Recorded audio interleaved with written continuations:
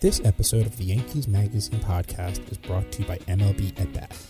Yankees baseball is always live with MLB At Bat. Follow the action with game tracking and video highlights, along with up-to-the-moment stats, standings, breaking news, and more. Download MLB At Bat today in the Apple App Store or Google Play.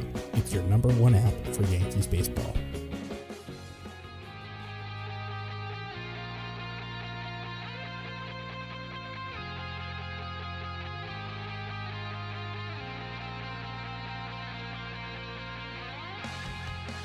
Hello, and welcome back to the Yankees Magazine podcast. It's our first episode of the baseball calendar second half, even if our last episode came after the 81 game mark. But I think this is actually what we call the second half now, so I think it's fair to say that.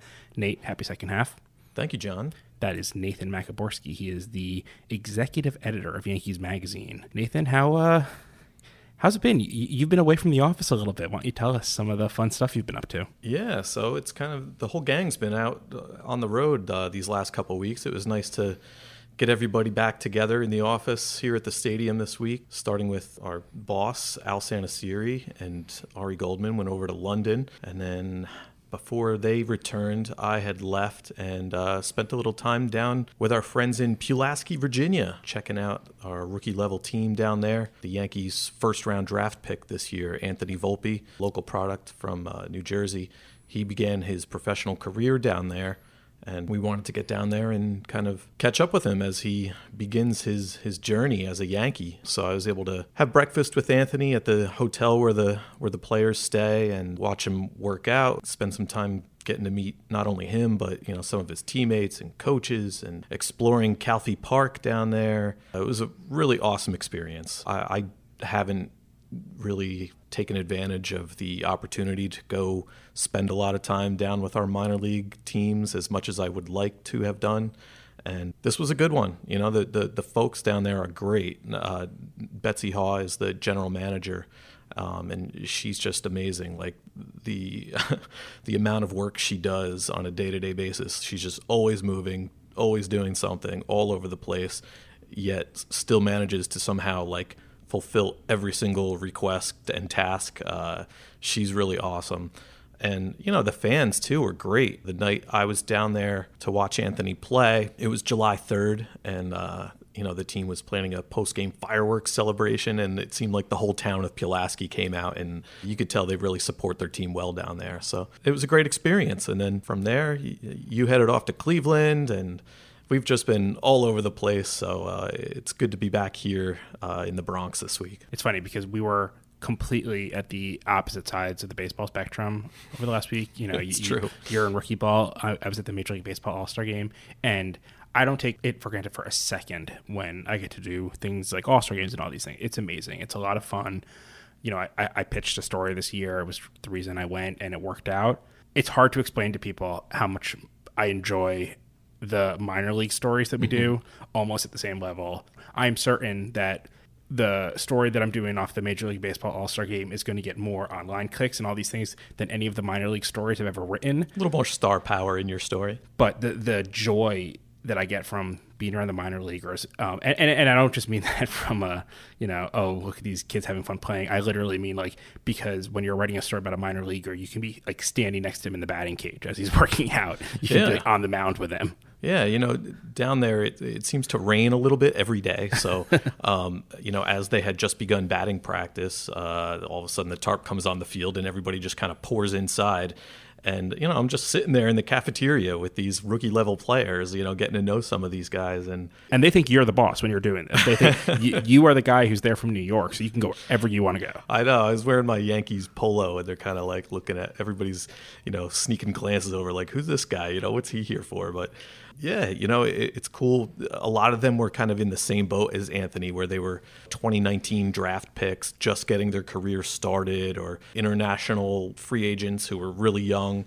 They all have that dream. They all have that kind of spark that in their eye of just, they're excited. They know it's a long road, but every single one of them that believes that they're going to be in the big leagues someday, and they're working pretty hard toward that goal. That's awesome. Well, I can't wait to read that story, which is going to be in our August issue. But our July issue just went on sale last Friday, July 12th, when we came back from the All-Star break. Our cover boy this month is Didi Gregorius, always a popular choice. And it's been a weird first half of the season. It was, I should say, a weird first half of the season in some ways without Didi here. He's, in a lot of ways, the conscience of the team. He's the voice of the team. He's the easiest to approach for fans in some ways because of how active he had been previously on Twitter. And when he was gone, he was really gone. Mm-hmm. And, this was a topic that I really wanted to examine in my story about him, which is just Didi doesn't like watching baseball. So Didi did not rehab while under the spell of the sport. He approaches rehab by trying to do everything else that he doesn't get to do in his life as he came back from Tommy John surgery, while at the same time, I should point out, coming back so fast from Tommy John surgery that the team had to slow him down. As we've kind of delved into in the past, Didi is a guy of many interests, which is really cool. Like every guy's wired differently. Some guys, Anthony Volpe, for example, when I spoke to him, it was like, what do you do when you're not playing baseball and you need to take your mind off things? And he's like, I talk to my family. Like guys like Didi have many, many interests outside of baseball. And he seems to be sort of the exception. It's a bit of a rarity to find guys in the clubhouse who have that many outside interests. And you had a funny line in your story, John, about that sort of makes him both better and worse suited to go through something like an 8-month Tommy John rehab. I did a story a few years ago about the rehab process where, Greg Bird was actually extremely open to me about the mental nightmare of injury rehab because he felt he had nothing. He had nothing he could do. He couldn't even watch. He couldn't believe that he couldn't even watch the games because they hurt him too much. On the flip side of that, Didi doesn't want to watch the games. He told me he watched 2 games in the entire time he was away. One was CeCe's 3,000th strikeout, which I doubt he watched the whole game, but he watched that moment. And the other was he was hanging out with Aaron Hicks. And Hicks was watching baseball because he watched every game. And so Didi was like forced to watch baseball. So on the one hand, you have this guy who it's like, wow, the world is open to you. You got some money, you got some time. These are things you've never really had in your life. Go wild. And on the other hand, it's just, how do I get back? Because I need to be playing. I need to be back on the field. Even if I don't want to watch this game, I need to be back on the field right now. So it was really strange for him. And in true Didi fashion, like, there's no half stepping. Like, if he's going to do something on the side, he's going to do it all the way. So, John, what did you discover were some of the things that he did to kind of keep his mind active and occupied while he was away from the team? I don't think I laugh as much when I interview anyone else as I do when I interview Didi. Not because he tells jokes per se, but because his answers are just so ridiculous to everything. Because it's just, so what did you do? Well, I worked on my photography. I mastered this new editing software, really tried to handle learning a lot about the light and everything like that. Then that got a little bit boring, so I decided to start moving into video editing, and I created an animation from one of my career highlights, and I had it ready. I worked, months and months on it to make sure that it would be ready to tweet out on the day that I came back. And, of course, I also started playing piano, and I bought 2 pianos because I feel like if you only buy 1 piano, then if you go on vacation, say you're not going to have it with you. So I wanted to have 1 in Curacao and 1 at my home so I could make sure I always had access to it. Of course, there was also the skydiving and naturally. Yeah. So, he and Jordan Montgomery during their rehab soon after the team left. And that's really, I should point out, a really hard time for a lot of players on rehab is because everyone's around them for spring training. And then you get to those last days of spring training when it's just like so miserable down there and everyone wants to get out. And then everyone's so happy when they get out, except for the players who get left behind. And so it was cool. Didi and Jordan Montgomery took some of the minor leaguers out to an indoor skydiving place. And Didi loved it. And he was just like, okay, not only do I want to do this several times a week, but I want to get certified so I can be a skydiver. I mean, that's just who he is and how he is. And it's hilarious because he just keeps dropping this stuff in on you. And you're trying to write a story about like a baseball player. And all of a sudden, like, we didn't talk about baseball as far as his rehab went until like literally he was in the cage and I could ask him some questions about what he was working on. He's a special dude, man.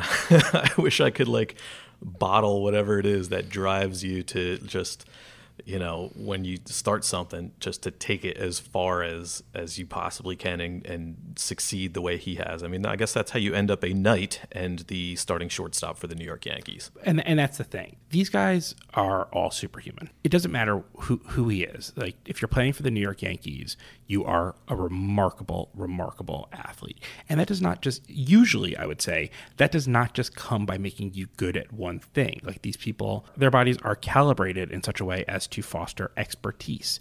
And so, as surprising and funny as it is when you talk to Didi about this stuff, I actually don't think that it's that unusual. There are a lot of guys on this team who, are excellent guitar players or are good, really good golfers or other things like this. And the answer is not just because, a good athlete is a good athlete. I think great athletes understand excellence and understand the pursuit of excellence.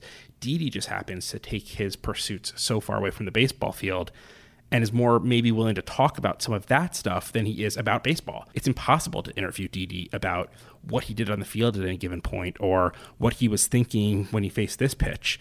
He doesn't give you real answers when you do that stuff. But if you start asking him about playing the piano, he can have a whole conversation with you about that. And that was, to me, one of the more interesting things that he did during this rehab process, because he might have stumbled on something, a new technique. You know what the funny thing is? I don't know if that was real or something he noticed.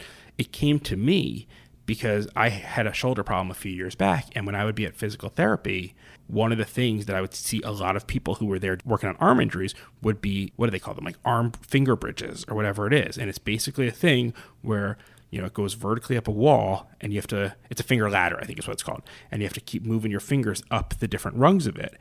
And it looks a lot like playing a piano. So I asked him, like, when you were doing this, did that feel like rehab in any way? Expecting him to say, like, laughing and say no. And he's like, yeah, I did start noticing that, like, I was building strength. It's important to mention, I think that Didi, I'm trying to say this without making it sound like I'm making a joke of it, because I'm not. I think that he has something biological in him that gives him a crazy pain threshold. Mm. Like, I don't think that he's tough. I think that he has a different response to pain than some people do. If you watch him, he got injured in the division series last year, and he knew right away that he had torn the ligament in the elbow. He knew. You barely feel it because your adrenaline is always up. So that's the only thing I had. The only time I kind of felt it was like when I was throwing, making long throws. But short throws is fine. Long throws is when I felt it, when I had to put on more behind it. And yet the next game, he's throwing across his body, he's batting, he's doing all these things. And he was laughing. He's like, don't tell anybody. I know that this is done. And then afterward, they're like, I think it's time for you to get an MRI, Didi. And he's like, we don't need to bother. Like, I'm telling you, I need the surgery. Just schedule the surgery. I already told them that I needed to get it done. They're like, we wanted to make an MRI to make for sure. I was like, it's already torn. I'm telling you it's torn because I can feel it. They gave me 2 days. 2 days to think about it. Then we did an MRI. And they're like, well, we had some bad news. So I was like, I already know the bad news. I just want to have the surgery and just get it over with. And then I had the surgery after. But he was telling me other injuries that he was playing through at the same time. And, things that haven't been reported anywhere. And that, frankly, I'm probably not supposed to have just said that. And the thing is, it's the same. He had the surgery. And within that week, he's reporting to the doctor that he's feeling pain in the site of where the surgery was. Not like debilitating, but he's feeling it. And the doctor said, you shouldn't be feeling anything right now. And so my instinct when he's telling me this is, oh no, did something go wrong? And what he's saying is, no, his nerves just came back that fast from, like, he should not have been feeling anything there because he was healing so fast, or because he was becoming able to handle it so fast. So I had the surgery, and 2 days later, it was already itchy. And the doctor told me it's not possible that I'm already itchy. I was like, well, yeah, I'm already itchy, and I want to take this off. So I think I had it on Friday, and then Monday I took it off. And then they put me in the brace because he told me not supposed to itch already. That means it's already healing. And so, as much as I joked about, this idea of, the fingers, helping the process and playing the piano helping the process, I don't actually doubt for a second that actually is true, that he did get benefit from not just trying to rehab in like a single pursuit and trying to do one thing and like rehab his arm for baseball, but the act of like doing all the things that he was doing, I'm sure that helped him push forward faster. So if there are any, surgeons out there listening to this by the way, podcast. like, don't sue me for the medical advice that I've just given. And that, Or I don't know, maybe you've like I said, maybe you stumbled upon something here. Maybe this is a new advancement in medical rehab technology, and you're going to see pitchers who they get Tommy John surgery, and then all of a sudden they're all playing piano or guitar or whatever. It's the John Schwartz, Didi Gregorius method. No, This is going to be the first podcast we put, Yankees Magazine podcast, we put a disclaimer at the beginning of. John, Didi is always a happy guy. He's always got a big smile on his face, is always positive. When you went to report on this story, when he was first coming back, I think you were there for his first games back in Cleveland at the beginning of June. Could you tell a difference? Was he even happier than normal? Is there an even higher level of joy that Didi Gregorius can achieve? I don't know. Didi's joyful, like you said. I think the easiest way that I personally saw the difference was, and again, I say this a lot, this is a great thing about Yankees Magazine and about the way we run our department. I didn't just go to Cleveland to watch his first games back. I also spent time with him in Scranton, where I could see him working his way back. And the benefit of that was, in the course of like a week to a week and a half, something like that, I really did get to see a lot of progression that I made a big part of the story. He was very frustrated in Scranton. He hadn't been in the minor leagues for a long time. He had a rain out the night before. It was pouring when we were there. It was looking like it was going to be another rain out. Everyone had bought tickets to go see Didi Gregorius. They were getting frustrated, and they were like making extra demands of him on account of that because he wasn't getting to perform in the field.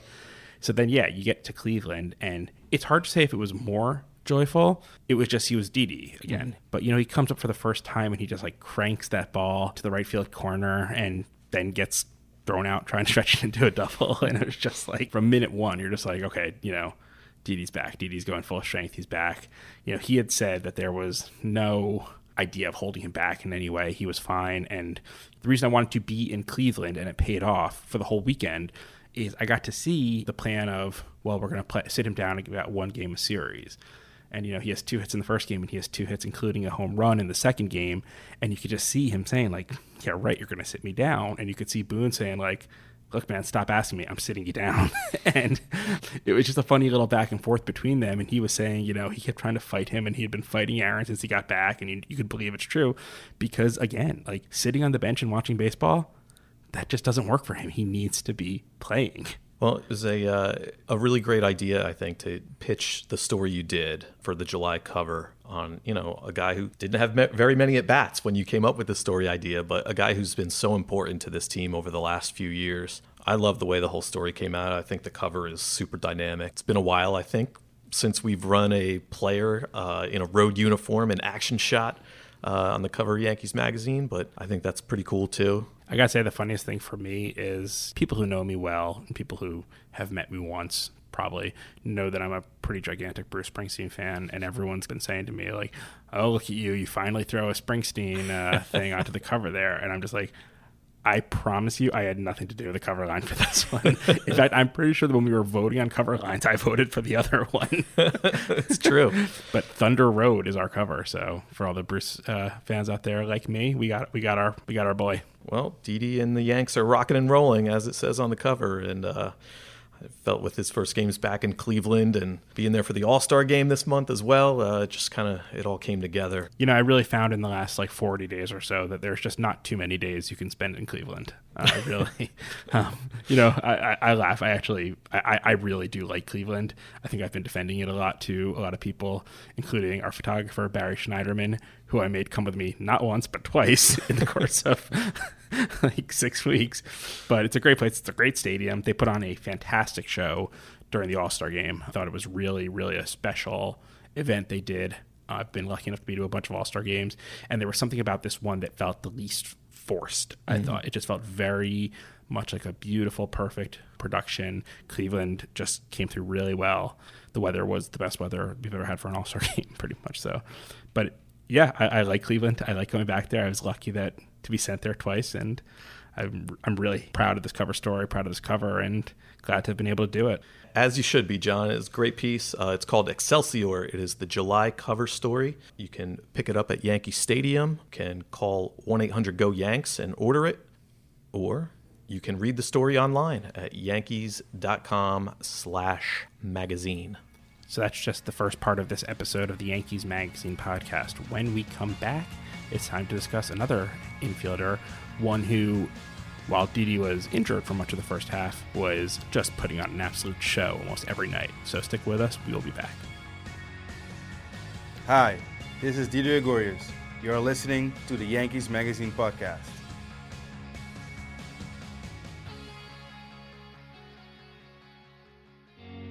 The Yankees Magazine podcast is also brought to you by MLB.tv. Watch every out-of-market regular season game live or on demand with MLB.tv. Your subscription includes MLB At Bat Premium, allowing you to stream live baseball on your favorite supported devices.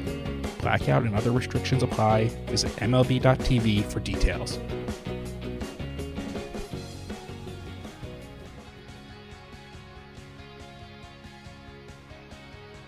So we are back, and welcome back. And, as we've been discussing a little bit already on this episode, we're just coming off the All-Star game, and this issue has a lot of All-Star content, really. There's a feature that Gary Phillips wrote about Masahiro Tanaka, which is awesome. Masa got the win in the All-Star game. We have a Q&A with Roger Clemens. Lord knows Roger Clemens played in enough All-Star games. And while maybe not the actual All-Star game itself, but certainly closest to the stars of anything else that we write about, there's a really cool item in there about the Apollo program. We're celebrating this week the 50th anniversary of the moon landing. And if you're at Yankee Stadium, you should go check out by the museum. There's this really, really cool life-size replica of Neil Armstrong's spacesuit that we have a statue of there. And this is certainly the week to go check it out. While we were going through all the All-Star balloting and everything like that, one player who was attracting a lot of attention was Gio Urshela. And, he didn't end up winning a starting spot and he didn't end up making the All-Star team. But, man, if you're not going to find someone who is more valuable to the Yankees with everything they went through in the first half than Gio Urshela, Nate, you did an unbelievable job, I thought, in telling that story. So, first things first, just right off the bat, why Gio?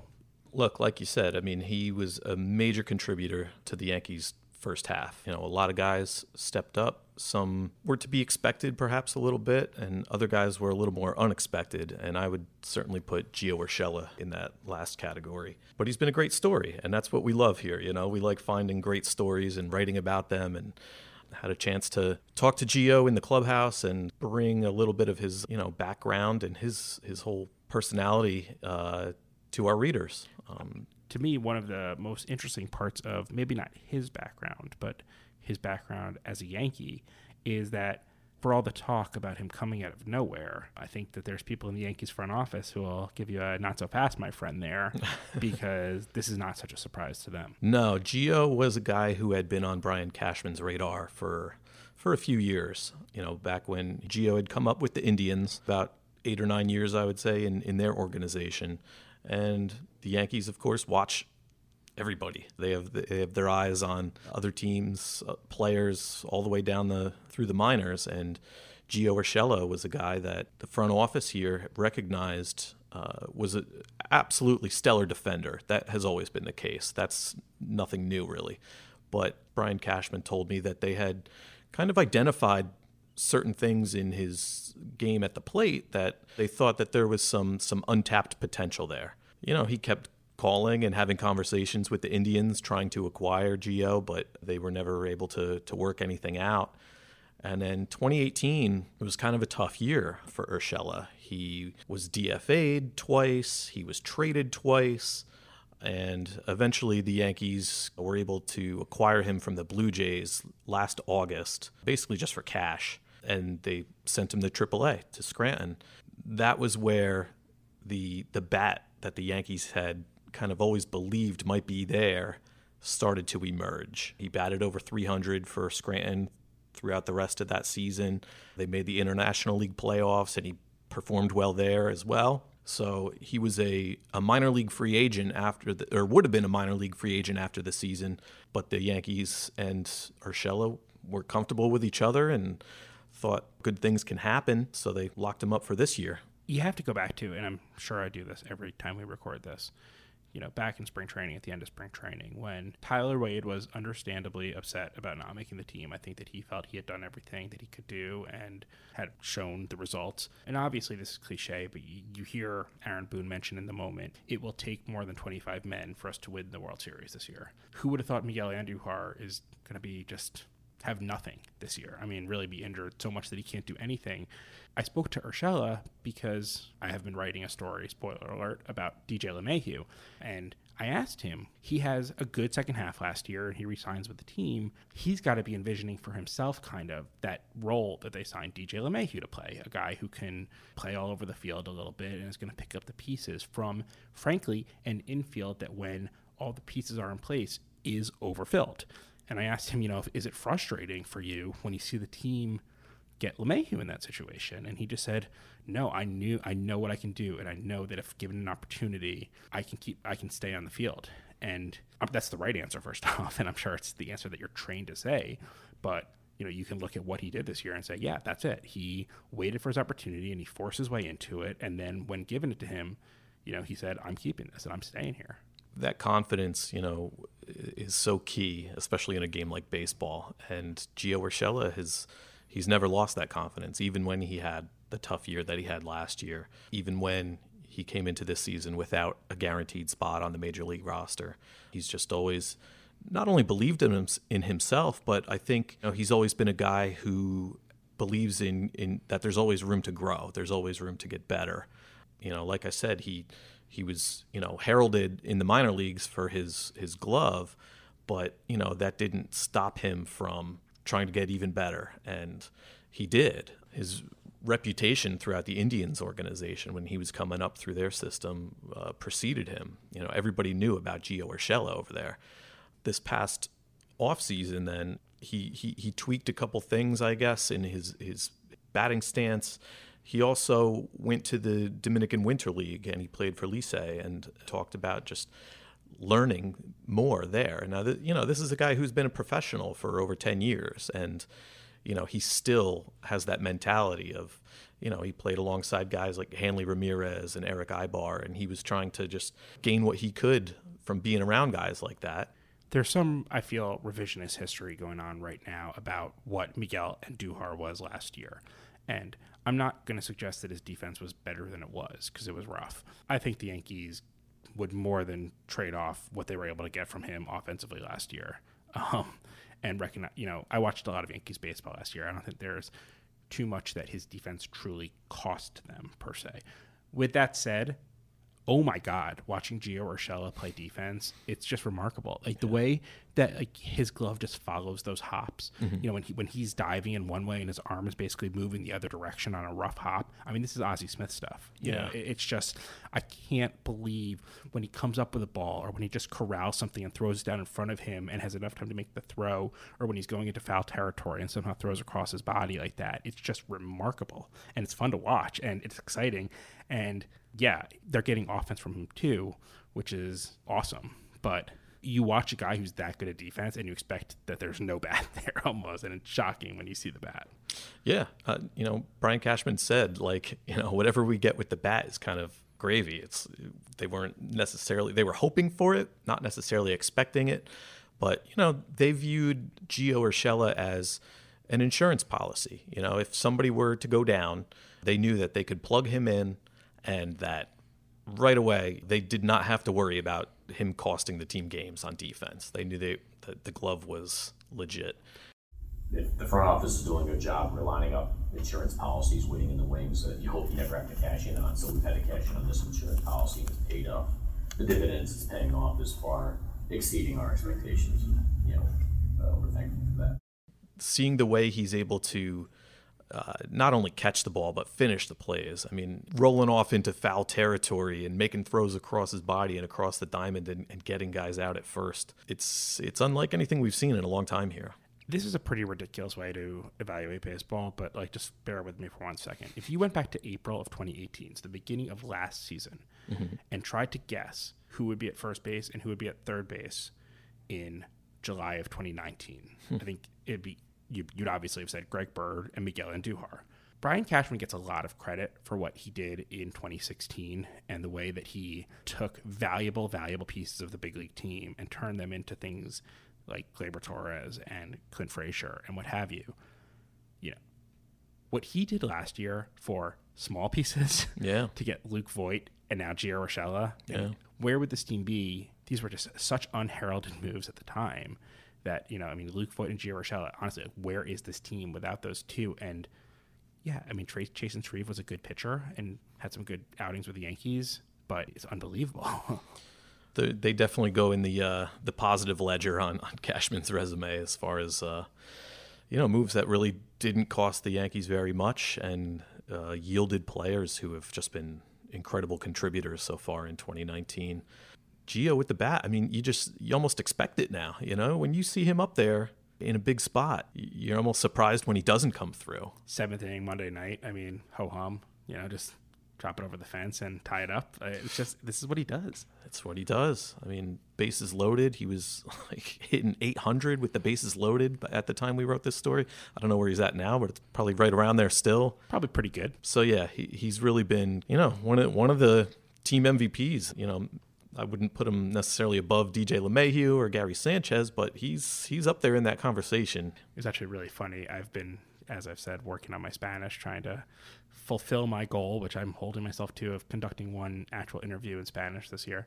And so I went up to him. Actually, it was when I was in Cleveland, and you know, he was kind of standing at a table in the center, and I just went up to him and said, "Gio, tienes un minuto?" Gio, do you have a minute? And he looked at me and he's like, "Sí." And then I started asking the question in English. He speaks English. He's like, no. And I think he was like so ready for me to just do this interview in Spanish. I was just like, I'm not there yet, my man. He would be a good one to do the first one with, though, I'm sure. Yeah, someday. So the feature is There's Something About Gio, and as it says right there on the deck, he is exceeding all expectations. Nate, you can never exceed my expectations because I always expect awesome things from your stories. This one certainly delivered. I imagine all of our readers will feel the same way. We are really just getting started on the second half now. Nate and I and the rest of the team here, we are hard at work on the August issue. It is unfathomable that we are talking about August, but man, that's going to be a special issue. We have some really historic things happening around the Yankees right now this coming weekend. It's going to be a doozy. Nate, you're going to be up in Cooperstown for what is certain to be one of the most memorable weekends in Yankees history up there. I can't even imagine what it's going to be like for you to be able to watch Mo and Mike Mussina get inducted this weekend, and we can look forward to your story about that. And in more somber news, pretty soon we have coming up the 40th anniversary of Thurman Munson's death, and you know, that's going to be a harder day at the stadium, obviously, for a lot of people, and we have something about that in the August issue as well. So big issue. It's a big issue, and it's funny with the Yankees because you know, you can go back and you can do all this historic stuff, and you can do some of the greatest players and greatest moments in the history of the sport. And then you could do what we just did for the last 45 minutes and discuss, you know, Didi Gregorius, a guy who was basically just here's an option maybe to replace Derek Jeter. We'll see how this works out. And also, here's some cash. Can we have Gio Urshela? So they're not always going to be Babe Ruth, but still great stories. Without Didi Gregorius and Gio Urshela, where are the Yankees right now? Yeah. Story of this team. So we will be back in 2 weeks, and in the meantime, check out the rest of the July issue by going to any program stand at Yankee Stadium. You can go to yankees.com/publications, and you can pick up an individual copy or a subscription, yankees.com/magazine, where you can read the long form content.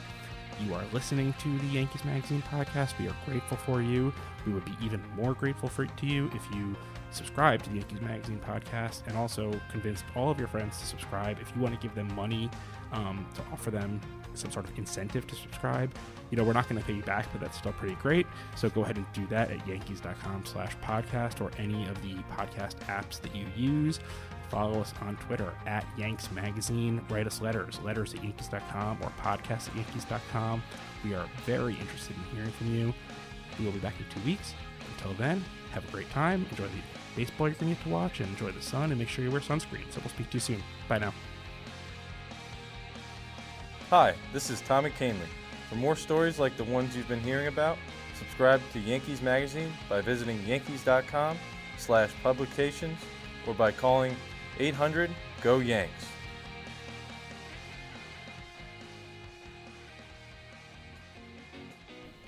The MLB Ballpark app will complete your next visit to Yankee Stadium. Buy and manage game tickets, redeem special check-in offers, access exclusive content, and much more.